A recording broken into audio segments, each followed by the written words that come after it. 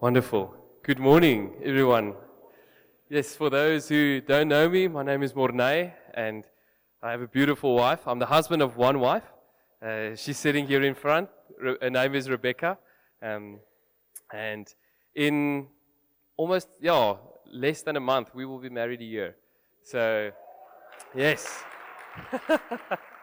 It's been great. It's all that the Lord has intended for our lives, that I can promise you. Is our marriage. She is everything the Lord has intended for me to grow in and to shape and to mold. And can I actually I just want to pray for us again. Can I maybe do that? Can you just close our eyes? Father, we worship you, God. We adore you, Lord. And this morning, Father, we are here to listen to you, God, and to see you rightly, Father. And I pray, God, that you would come this morning, Lord, and that you would have your way. Come have your way in our midst, Lord.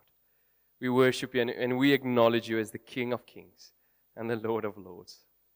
In your name we pray, Father. Amen. So this morning, I want to build on what Richard started a few weeks ago, and that is the purposes of the church. And I am speaking about something that is very dear to my heart, and I actually believe it should be dear to the heart of every Christian, actually. And that's about worship. And that we, as the church, exist to worship God. It is our purpose on this earth to worship God. To make disciples, but to worship God. And it's not a matter of being in the mood. It's not a matter of feeling, but it was actually given to us in the great commandment. In Matthew 22, verse 37 to 38, Jesus is speaking and he's saying, "You shall love the Lord your God with all your heart, with all your soul, and with all your mind. And this is the great and first commandment. You shall love the Lord your God with all your heart, with all your soul, and all your mind." And I think you can imagine when Jesus said, all your soul, all your mind, and all your heart, he meant it all. We exist to worship God. It was never our idea to worship him. It was never our initiative to say, as man, I want to worship God. But it's actually something that was birthed in the very presence of the Father. It was something that came from him. It was his initiative.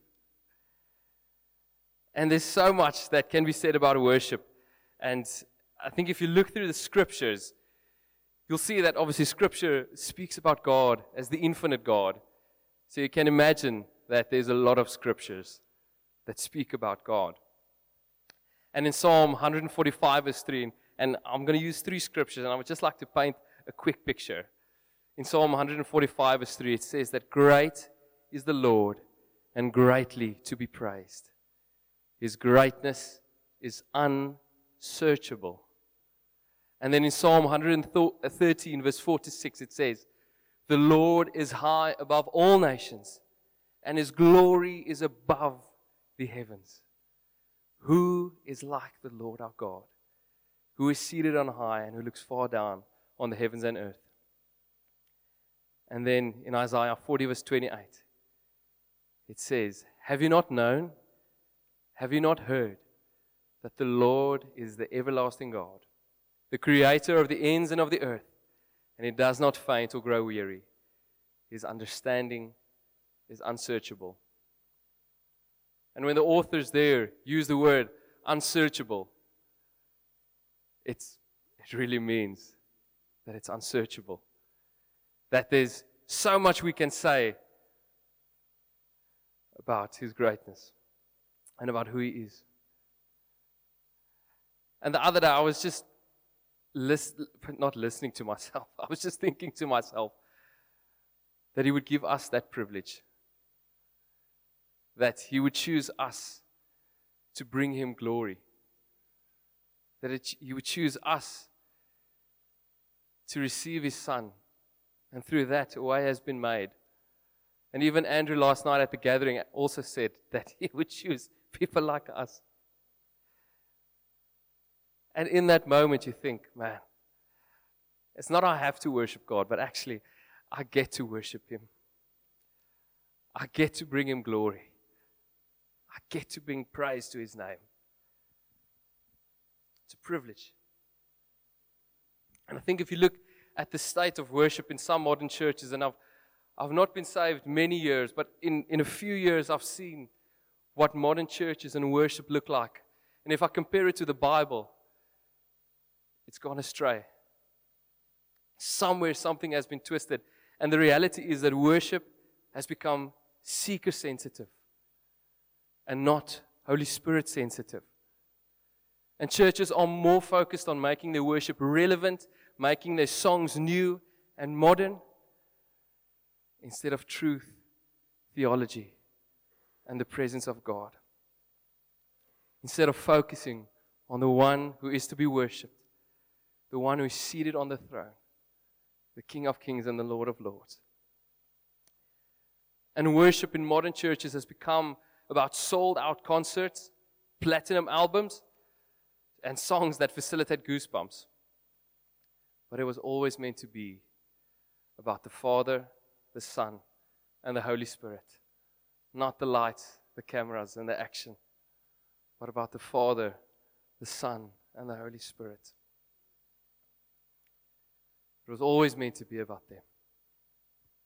And I actually did a bit of research, and it's staggering that in 2016, a study was done showing that 3 out of 4 people choose a church just based on its style of worship or its worship alone. 3 out of every 4 people. So if you take this amount of people in account, imagine 3 out of 4 people sitting here just on the style of worship. And some of the reasons that the people mentioned was, I resonate with the worship. That was the reason they gave for joining the church, is I resonate with the worship. And while reading that, I thought about something that I saw in a movie a while ago, and I call it the fangirl mentality.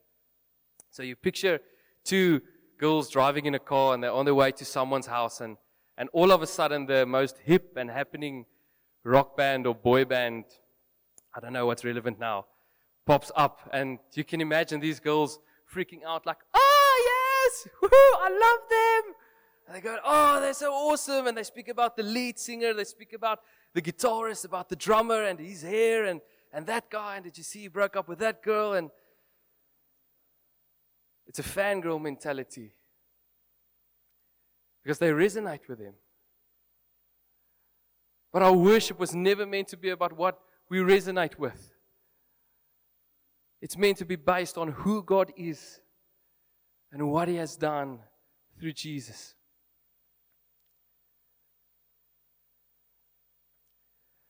And I think we all have different ideas of what worship looks like and what it should look like. And we all come from different backgrounds. And I grew up in the Dutch Reformed Church, the NG, and my father as well.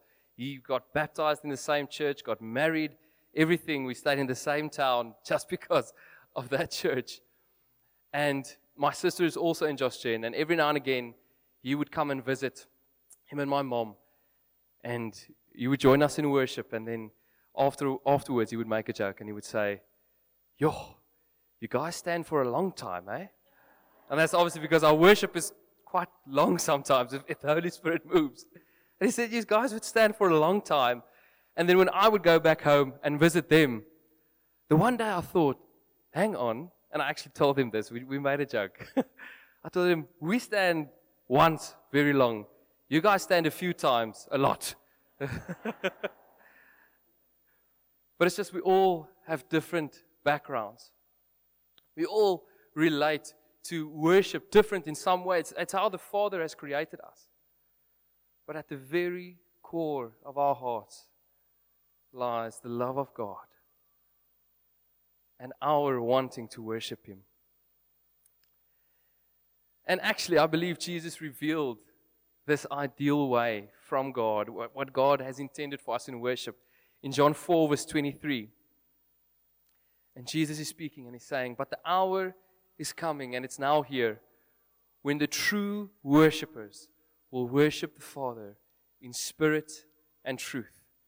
For the Father is seeking such to worship Him. And just quickly, I want to pause there and imagine that. Imagine the Father seeking these worshipers, looking from heaven, saying, where? Where are those worshiping in spirit and truth? Where can I make my presence home? And then Jesus goes on and He said that God is spirit, and those who worship Him must worship in spirit and truth. And I really believe that if Jesus said that this is God's way, His ideal way of worship, our only possible response is to respond in that way. And I just quickly want to look at those two. So I just want to take a sip of water.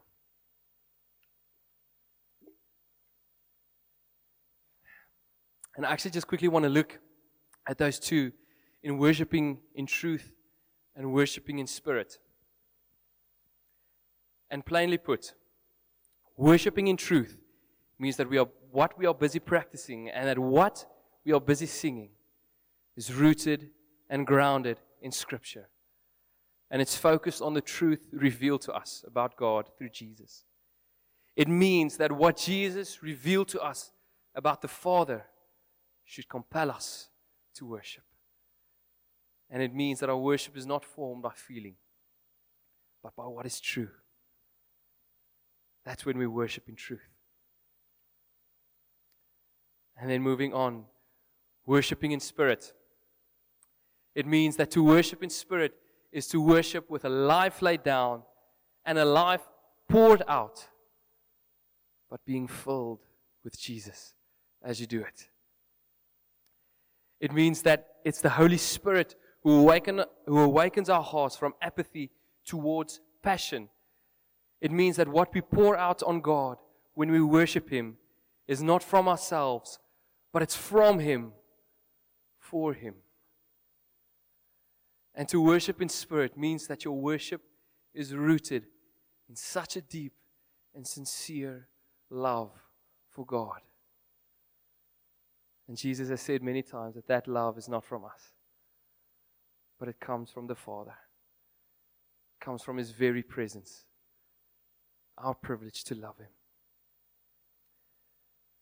And I love there's a guy called Sam Storms, and what he said about worship. And he said that if you come to worship for any reason other than the joy and pleasure and satisfaction that are to be found in God, you dishonor Him. For God's greatest delight is your delight in Him. And reading that quote, I'm thinking, this is a random guy.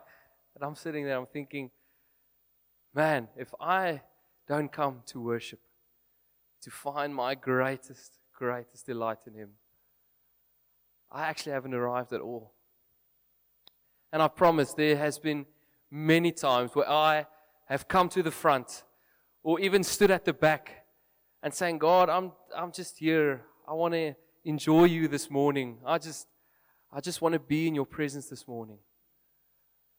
But actually there's a stepping out and coming and saying, God, my delight is in You. My fulfillment is in You. It's Him and Him alone. His greatest delight is our delight in Him. And even through worship, there are so many physical aspects of worship. You get the lifting of hands and jumping and shouting and dancing. I've even seen people, actually my brother-in-law and sister in the Isle of Man, I saw a video where they were sokking like during worship, and I thought, yeah, even for me as a charismatic, it broke my box. And the other day I was watching a guy called Tim Hawkins. And he's a Christian comedian who does songs, and he's got these brilliant illustrations of the physical aspects of worship, where he says, you've got the TV carrier. This is now, he shows the moves. So maybe I'll stand a bit back. So you've got the TV carrier. So just picture me with both hands, sorry. You've got the TV carrier. Then you've got the flat screen TV carrier. So this is now the different styles. He says, and then you've got the heartburn. You've got the heartburn. He says, and then you've got the woman's favorite one. It's the wave for the check. Wave for the check. Wave for the check. And then he said, you've got the screw in the light bulb and everything. But this morning, I don't want to go into the physical. I really don't. Because worship starts off spiritual. It doesn't start physical. It starts from here. And I promise you that if we, as a congregation, take on what Jesus revealed to us about the Father's idea of worship, it will result in the physical. It will result in the lifting of hands. It will result in jumping, in shouting, in praising. It will result in the physical. But it starts in the spiritual for us.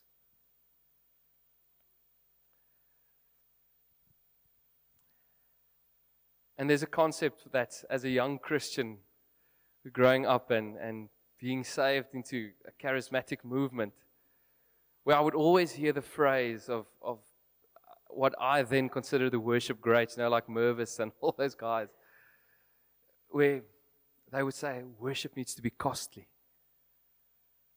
And I thought, what does it mean that our worship needs to be costly? But because to be honest, if I come to the front, I'm not really bringing anything physical. It's not like some churches where money is thrown and, worship.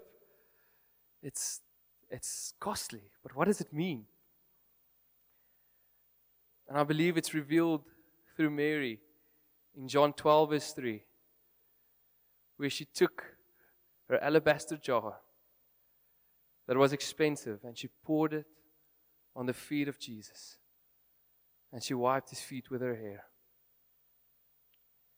And I actually went and I did a bit of sums and I saw that in that day, that jar alone was worth 300 days of salary. And in one moment, she poured out a year's worth of wages. In one moment. And so many times I've read over that scripture and I've thought, okay, great, she poured out. But no, she showed that our worship needs to be costly. That when we come to the Father, when we come to His presence, when we come to worship Him, whether it's corporate or personal, it actually needs to take of us. It actually needs to take of us. And in taking, we actually receive just because He's good. Because it's His way. And then lastly, and I actually want to use my Bible for this one.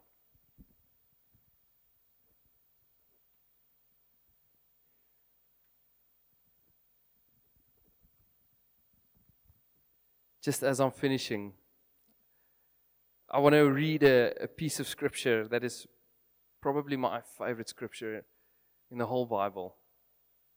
And it's the revelation that John saw. And it's in Revelation 4 and 5. Oh dear. Siri is also listening. Sorry. We've tried to convert Siri, but she doesn't want to. I promise we have. She doesn't. Anyway. But John is speaking about the throne in heaven. And this is, I cannot get enough of the scripture. And John said, and after this I looked and behold, a door standing open in heaven. And the first voice which I had heard, speaking to me like a trumpet, said, come up here, and I will show you what must take place after this. And then he goes on. And he's speaking about the throne, and he said that he who sat there had the appearance of jasper and carnelian. And around the throne was a rainbow that had the appearance of an emerald. And he says, and around the throne were 24 thrones, and elders clothed in white garments, with golden crowns on their heads. And from the throne came flashes of lightning and rumblings and peals of thunder. And before the throne were burning 7 torches of fire. And around the throne on each side, he's saying it sits the 4 living creatures. And he goes on and he explains the 4 living creatures in that piece of scripture. But he says that day and night, they never cease to say, Holy, holy, holy is the Lord God Almighty. And you think day and night, they never cease to say, Holy, holy, holy.